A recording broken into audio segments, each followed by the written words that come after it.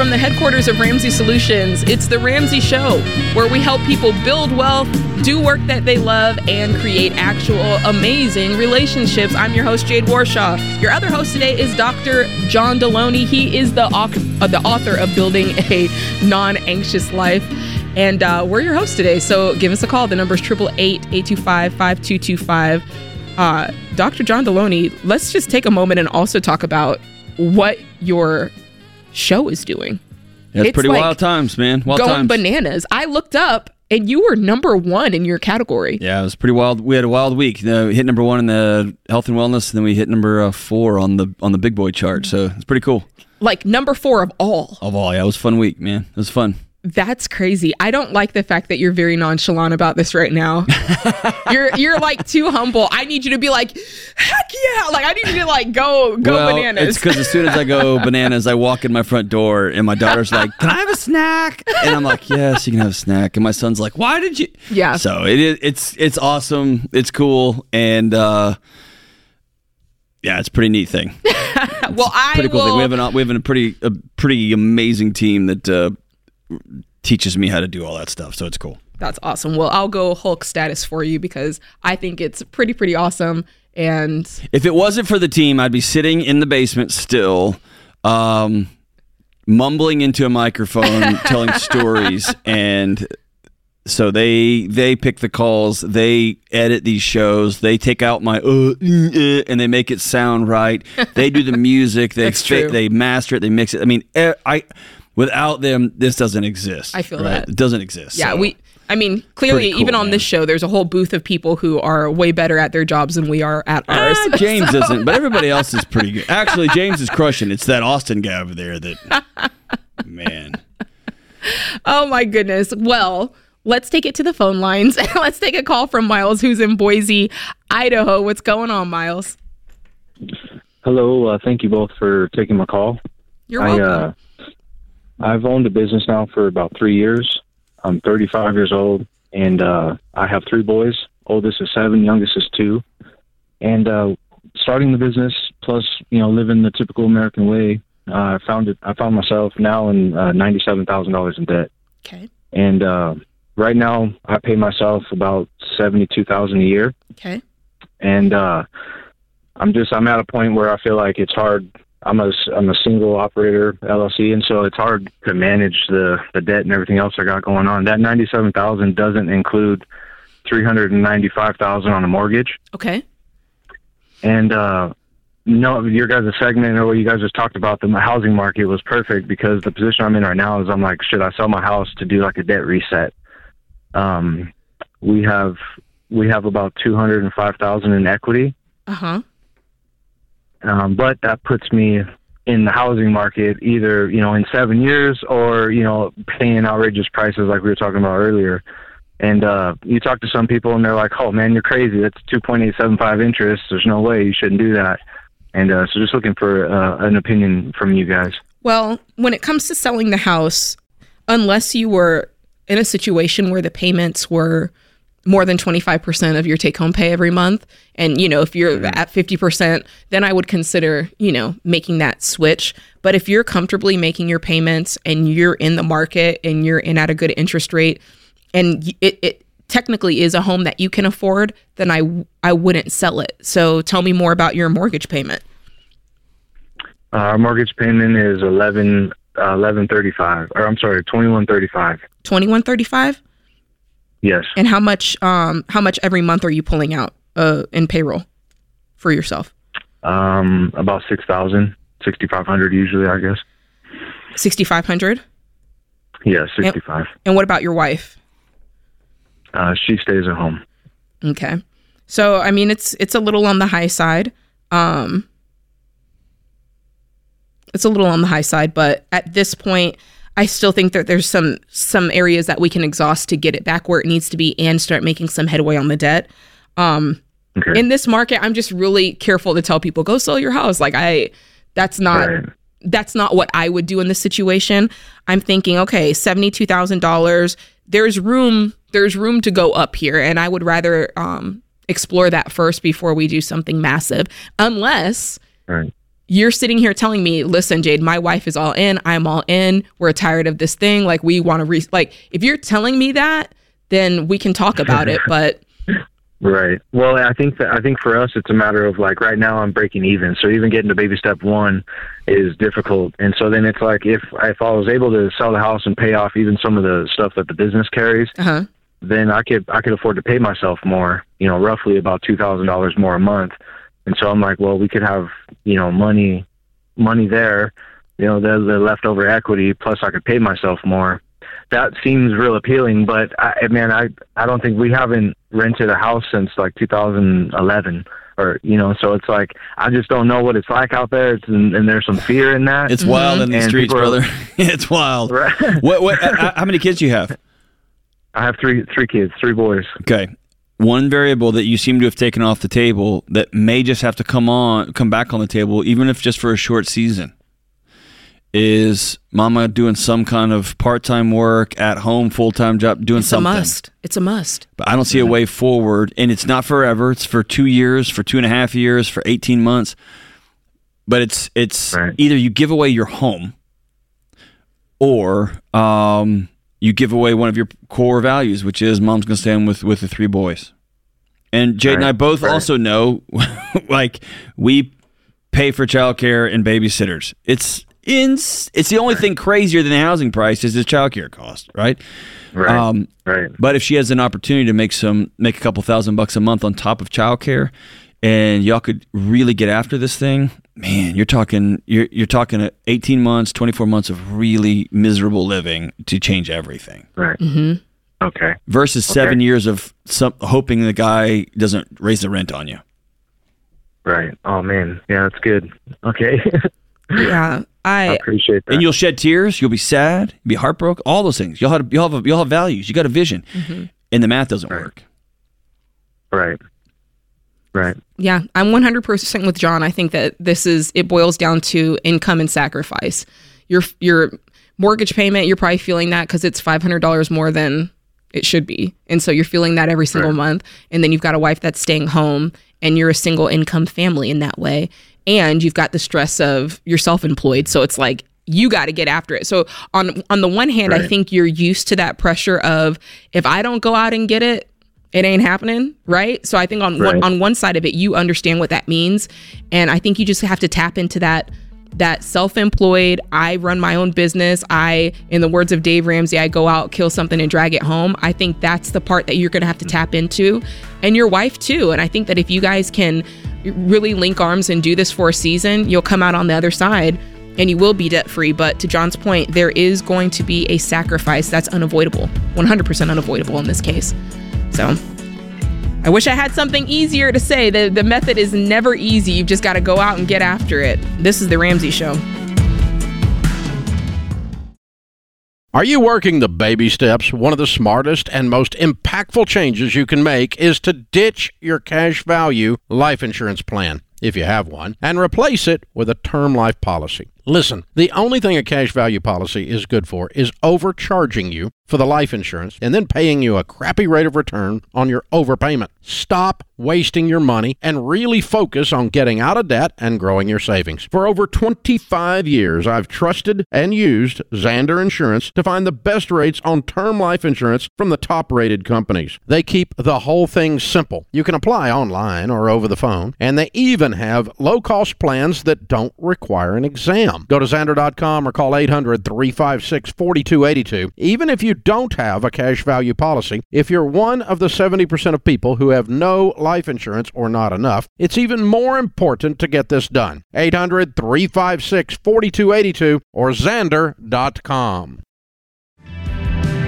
This is The Ramsey Show. I am Jade Warshaw. He's Dr. John Deloney. We're taking your calls all hour long. The number's 888-825-5225. Let's face it, John, taxes are confusing.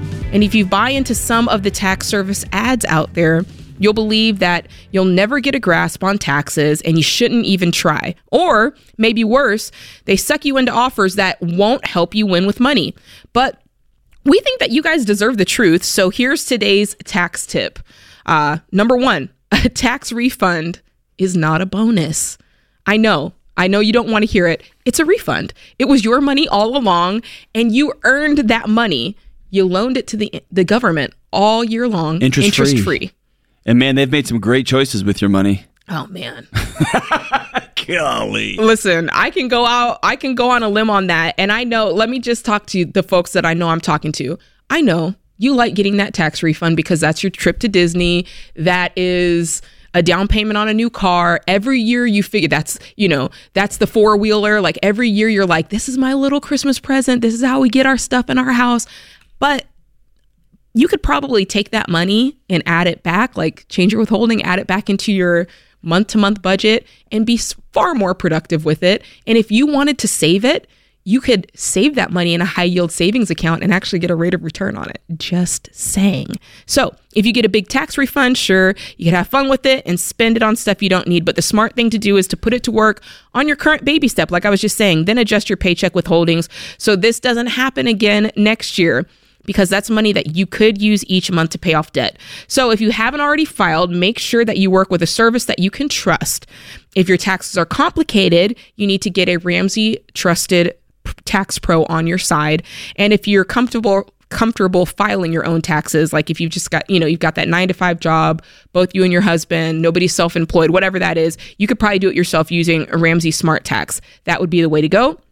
It's got low upfront pricing with no hidden fees and no agendas. So if you want to get into this, go to RamseySolutions.com/tax to see what's your best situation and get started. Again, it's RamseySolutions.com/tax. John, have you done your taxes yet? Just now texting the accountant over the phone during the break here. But I for the first couple of years I did them on Ramsey Tax, and it was amazing. Yeah, just walked me right through it. It's pretty simple. That's good. Mine are a little too complex for that one, so I have to work with a pro. So that was a Lo-Fi flex. If y'all didn't catch that, she actually runs businesses and is doing quite well for herself. So are you, John? I just. You're over here looking like Scrooge McDuck. I'm over here trying to. I'm like Huey, Dewey, or Louie. All right, let's take a call. We got Caitlin from Dallas, Texas. What's going on, Caitlin? Hi. Hey, what's up? What up? Oh, nothing much. Just on the show, trying to not let work find out that I'm not working. But I feel like this is a good cause. So, are you like hiding out in a stall? Are you working from home? I have a pretty hybrid position, so I kind of can set my own schedule in terms of where I'm at. So, yeah, this is why hybrid work is going away, Caitlin, right here. Well, she's changed her name, so no one, don't use your real name. No one will know you're here. There you go. All right, so what's up? I'm using my lunch break. Let's do that. There you go. How can we help? So, I have probably a pretty basic question, but I just hear so many conflicting opinions, and I would just love a more personalized approach to it, I guess. So sure. My car was totaled, and I got about $10,000 from the insurance settlement. So now I'm wondering, I guess, how much car I can afford. I have about $15,000 in savings, but I would like to not touch that because it's kind of my emergency fund / down payment later on.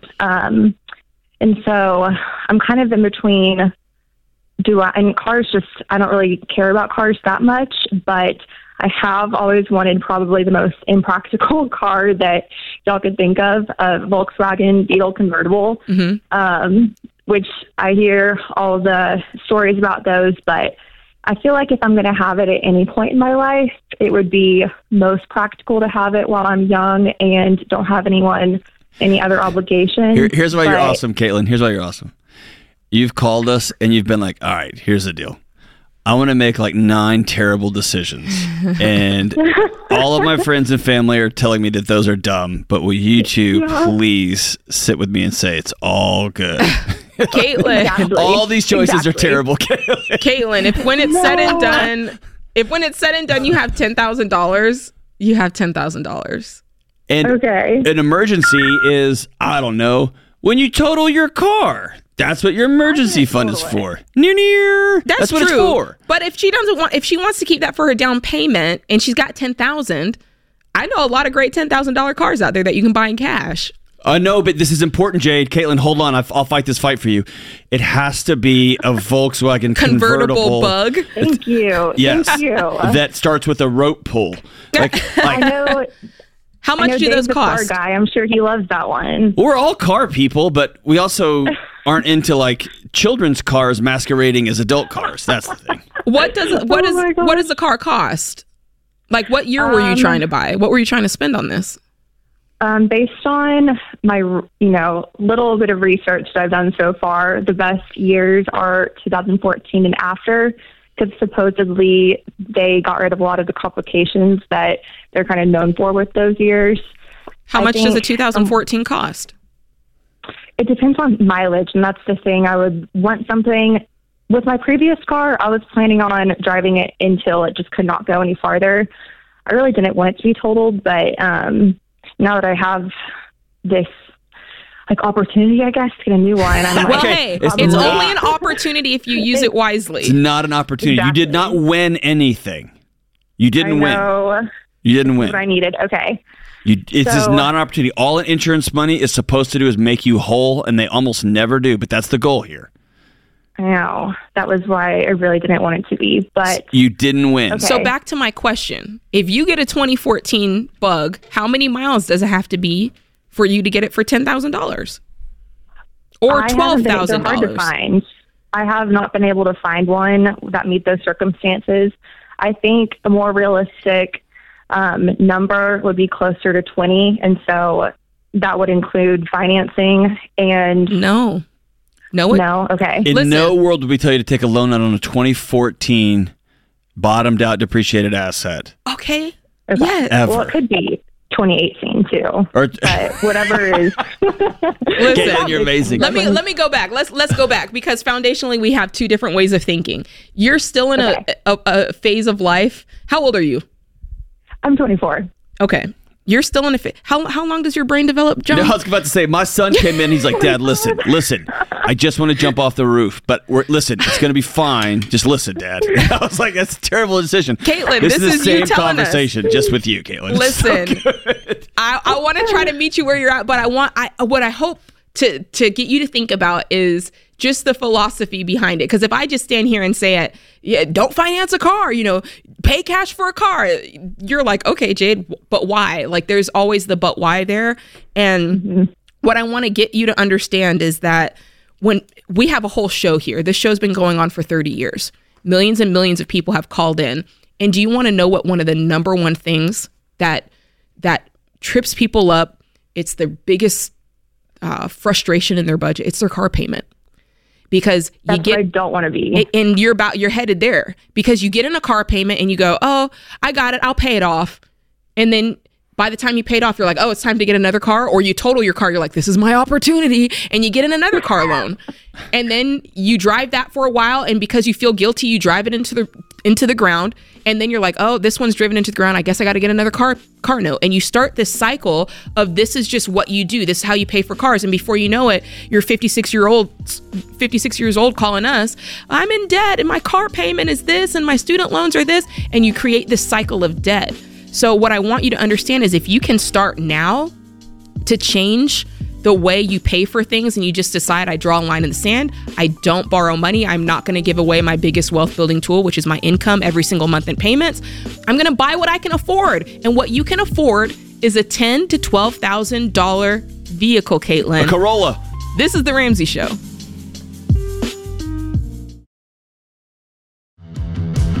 This is The Ramsey Show. I'm Jade Warshaw. This is Dr. John Deloney. Hey, give us a call. The number is 888-825-5225. We'll talk about your life, your money, whatever it is that's going on in your life. We'd be happy to share our opinions with you.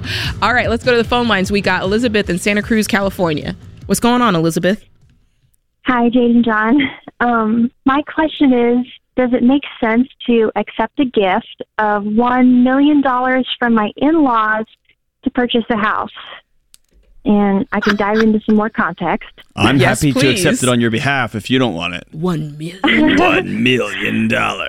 Woo. Yeah, tell us more about it. I need to know more. My husband and I are in our late 20s. Our income is $194,000 per year. We have no debt, and we would like to start a family in a couple of years. We would anticipate our income dropping down to $120,000 if I reduce my hours to take care of a baby. If the gift didn't exist, we would just keep renting and saving for 5 more years while my husband finishes a PhD, and then we would move somewhere more affordable because, we really don't ever anticipate being able to buy a house in Santa Cruz, California. However, my in-laws offered to give us this $1 million as a gift specifically to buy a house here in Santa Cruz, and that money is coming from my husband's deceased grandmother's trust. I guess I'm just concerned that a $1 million house in our financial context is just a little out of proportion, and it really would be nearly 100% of our net worth, even though it's just a normal house, like a 3-bedroom, nothing too crazy. It's just that it's Santa Cruz. Right. You're in What's your inflated market for sure. Yeah. My question is, okay, so this is from Grandmother's Trust. Was this money that was going to be his? They're just giving it to him early, or no? Or it truly is a gift. It is theirs, and it would be a gift. Mm-hmm. And go ahead, John. What are the strings attached to this? Are they cool? I mean, if it has to be in Santa Cruz. If my in-laws said, "Hey, we would like to bless y'all with $1 million to buy a house," my in-laws are amazing. There'd be no strings attached to it. I would gladly accept that gift. Yeah, I know many who don't. Or like Jade said, I'm going to give you $1 million to buy a house, but you'll buy it in the zip code I tell you you're going to buy it in. And if y'all ever get transferred or moved, that's our money that we're going to extract from the sale of this. You see what I'm saying? I wonder about that. That's where it gets really, really messy. So I think it just depends. Right. How much of this trust is this $1 million? Is it a $50 million trust, and this is just one of the millions? Yeah, I want to know that.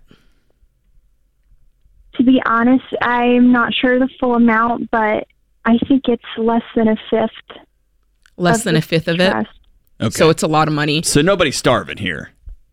No. Okay. Let me ask you this. Just level with us real quick.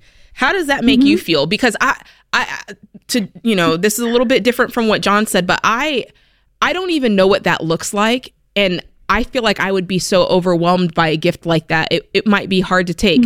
How do you feel? Does it make you be like, yes, we hit the jackpot? Or are you like, oh, my. Like, I don't know. What do you think? I am intimidated. Just imagining our net worth like ballooning and exploding like that overnight fills me with some anxiety. I would just want to take care of that money very well. And be a good steward of it. Can I ask you where that anxiety comes from? Is it because those people are the ones that have $1 million, not people like us, right? Maybe a little bit of a feeling of ill-gotten gain somehow. Well, can I interject? Because there is part of this that, and you can tell me at any point, Elizabeth, if you're like, no, that's not what I mean. But like, there is something to be said for when you walk step by step and you gain, you're growing, or you're gaining your net worth little by little, as opposed to it's like a toddler waking up and being 17 all of a sudden, right? As opposed to we see folks who win the lottery and they're like, I just won the lottery, and they're all excited, but then you talk to them 5-10 years later and it's busted. So I could see where there's some anxiety there. Why is this different from that, John? Well, or is it different? I remember a great theologian once said that sometimes people can be as proud of the things that they don't have as people are of the things that they do. So there can be an ethos. I'm not that kind of. I would never spend that kind of money on a house. I'd never buy that kind of car, right? And if, like Davis used this example, if you have $200 million in your net worth and you gave away $20 million last year and you buy a $200,000 car, that ratio is very similar. Sure. Right? To somebody who gave somebody $20, right? Or bought a $20 car. So all that to say is, if your identity is, I don't do stuff like that, then I would tell you, maybe check that. And there's a pretty extraordinary gift and an opportunity to set your family up in a community where you're going to have family, et cetera. And also, if the thought of going to bed every night here we are. Y'all, and by the way, y'all make $190,000. Y'all are clearly smart and doing great, right? But this idea that I just can't go from 0 to 75 that fast. Like that's too much for me to wrap my head around. Then gently decline and say, no, thank you. What if you just said, hey, $1 million feels overwhelming. Is there a way that we could, we've been trying to save for a down payment. Can you help us get to the down payment that we've been trying to afford? Maybe there's somewhere in the middle. Or maybe they buy the house and you rent from them. Oh, no, I don't like that. You don't like that? No. All right. I don't know why. I feel like that's even more tangled because they're still renting. Yeah. If you have a great relationship with them, I wouldn't lose sleep over taking the money. But I'd want everything clear. Like if we decide to sell this house, is this a gift? Is this a loan? Is this a down payment? I want all that in writing. I want all that clear. I want everybody to have all hearts clear before we make a big decision like this. But if there's a second of hesitation when it comes to strings or I just feel gross about it, then just say no, thank you. What's your husband think? I think he's also a little bit anxious about being able to maintain and take care of a $1 million house on our income. Wouldn't you be paying cash for it? So you wouldn't spend more than $1 million, right? And it's a Santa Cruz house, so it's probably 1,700 square feet, 3 bedrooms, 1 bath, right? Yep. So you're just mowing the lawn. So you're mowing the lawn. The roof's going to be the roof, right? So you make $200,000 a year. Y'all could cover the repairs and things on a house like that. Okay. I'm feeling better about it already. Okay, good. But listen to your husband's intuition. If he knows his mom and dad, and he knows, oh man, if they give us $1 million, we're going to hear about this every Christmas, every Thanksgiving, for the rest of our lives. Basically, for $1 million, they're buying our loyalty. They're buying their grandkids, like in proximity. Like I don't want to be on the hook to anybody. Listen, you can look back. You can look back on the track record. Let's play that out. Are they generous people? Are they always giving gifts? Big or small, how have they been, whenever they've offered a gift? Or is this their first time? Because this is worth noting. If they are also receiving a windfall for a first time, they may not know how they're going to be as gift givers. Does that make sense? Like let's just pretend if I won the lottery today and I'm like, ooh, I won the lottery. I'm going to help my whole family out. And I start giving away $1 million to each of them. I might go into it thinking that I won't have any strings attached.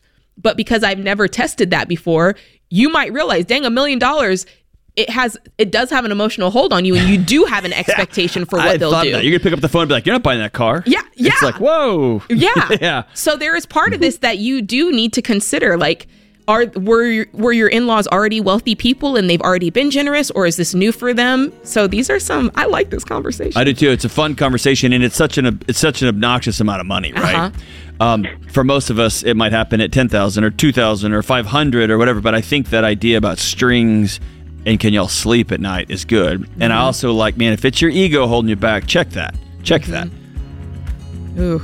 If it were me, she can do what she wants. This is not a right or wrong answer. I feel like I'd be comfortable with taking the down payment on the house that we would have bought, that we would have been able to afford, right? You're just getting there a little bit sooner. I feel like that's fair and the safe option.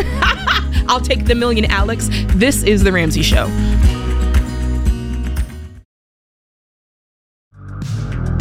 You're listening to The Ramsey Show. Scripture and quote of the day. Trust in the Lord with all your heart and lean not to your own understanding. In all your ways acknowledge him, and he shall direct your paths. That's Proverbs 3, verse 5 through 6. Then Maya Angelou said, forgive yourself for not knowing what you didn't know before you learned it. That's perfect for this show.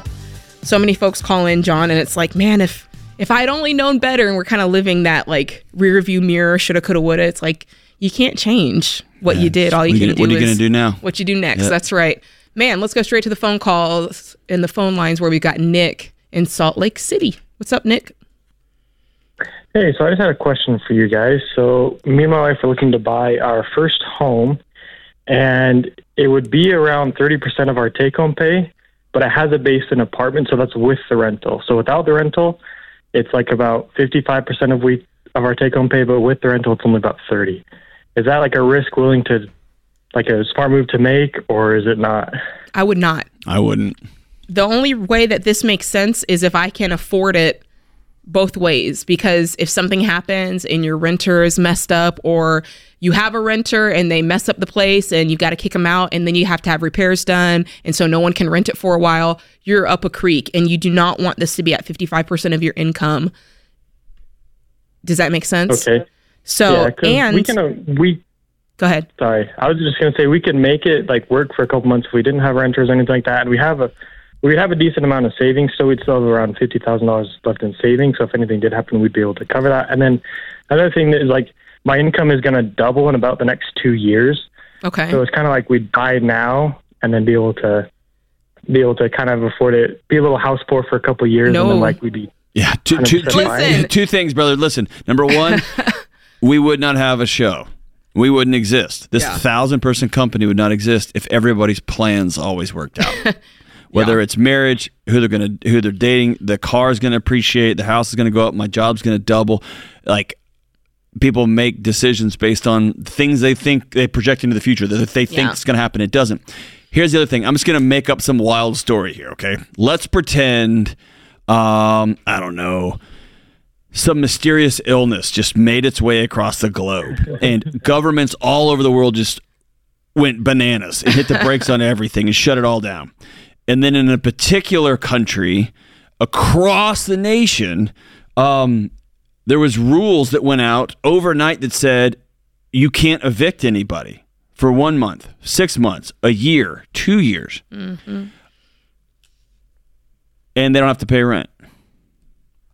Yeah. Right? And if that, I mean, just imagine if that were to happen. Now, I know I'm being kind of crazy there, but that, like, Jade and I just took that call over and over and over and over and over again. And so, dude, I know you want it. You've probably found the place. It probably feels so good. Partridge in a Pear Tree. You can't afford it, man. Yeah. It just is what it is. Yeah. I mean, you used the word house poor.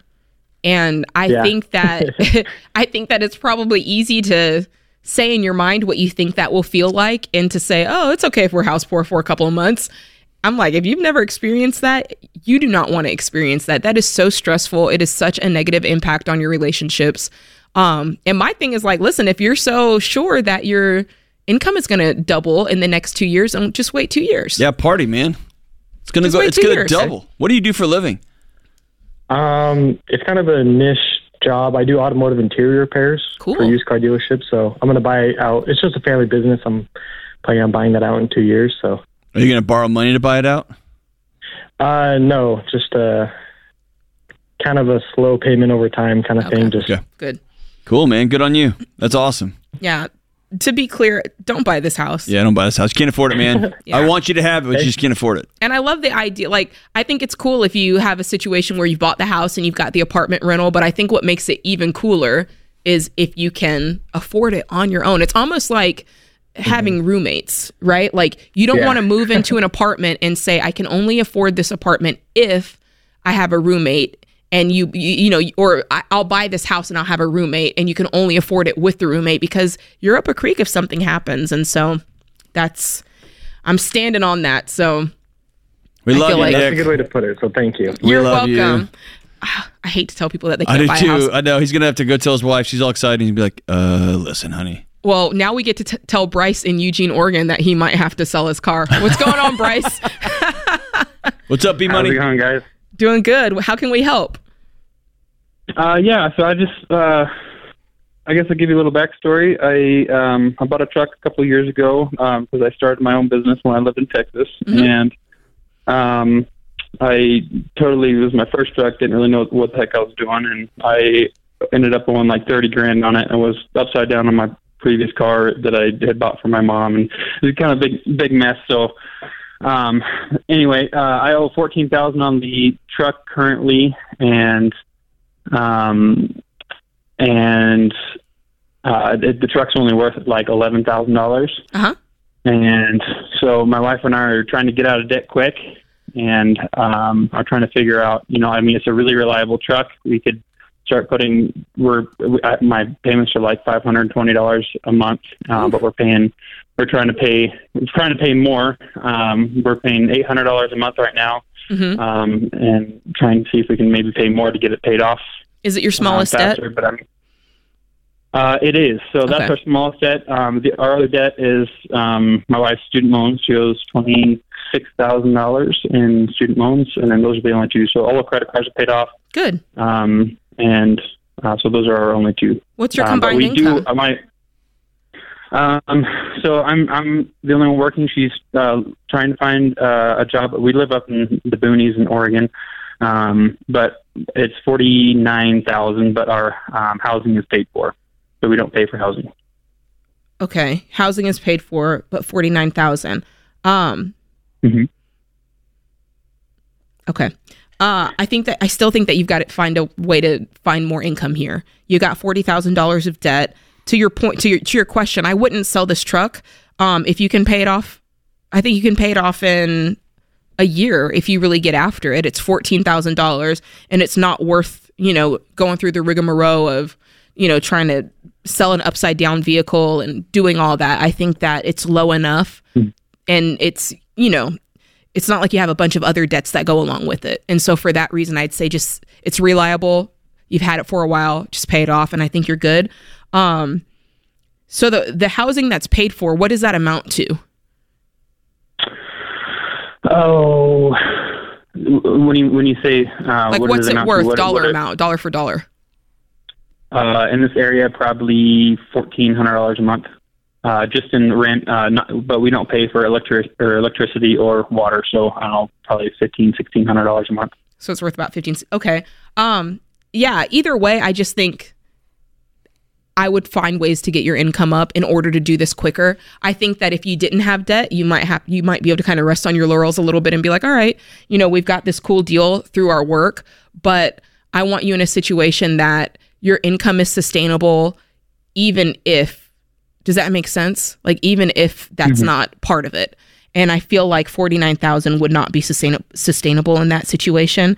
And even if it were $55,000, right, I'd still be saying, let's get that up to the national average at the very least is what I'd be looking to do. So to your point, I think you're doing right. You're paying off your truck. It's the smallest debt. You're paying as much extra as possible. If you want to make that go faster, you got to increase that income. How's that land? That's awesome. And I guess one other thing that I'd have a question is that we have my heart is to buy houses and flip them and potentially rent them, and that eventually be my full-time job. So obviously I think, in my mind, we need to get completely paid off of our debt. And then if I'm understanding everything correctly, I need to save 30% to buy the first house. And for your personal residence, you're putting 20% down, as much as you can, honestly. 5 to 20% is usually where most people land. If you can put more, that's excellent. But just understand that moving forward, if you want to buy real estate after you've purchased your personal residence and paid it off, now you're buying real estate in cash. And that's a very different equation, which is all the more reason to pay off this debt and start getting your income up. Because if you're saving up to pay cash for real estate, you got to get some money coming in. This is The Ramsey Show.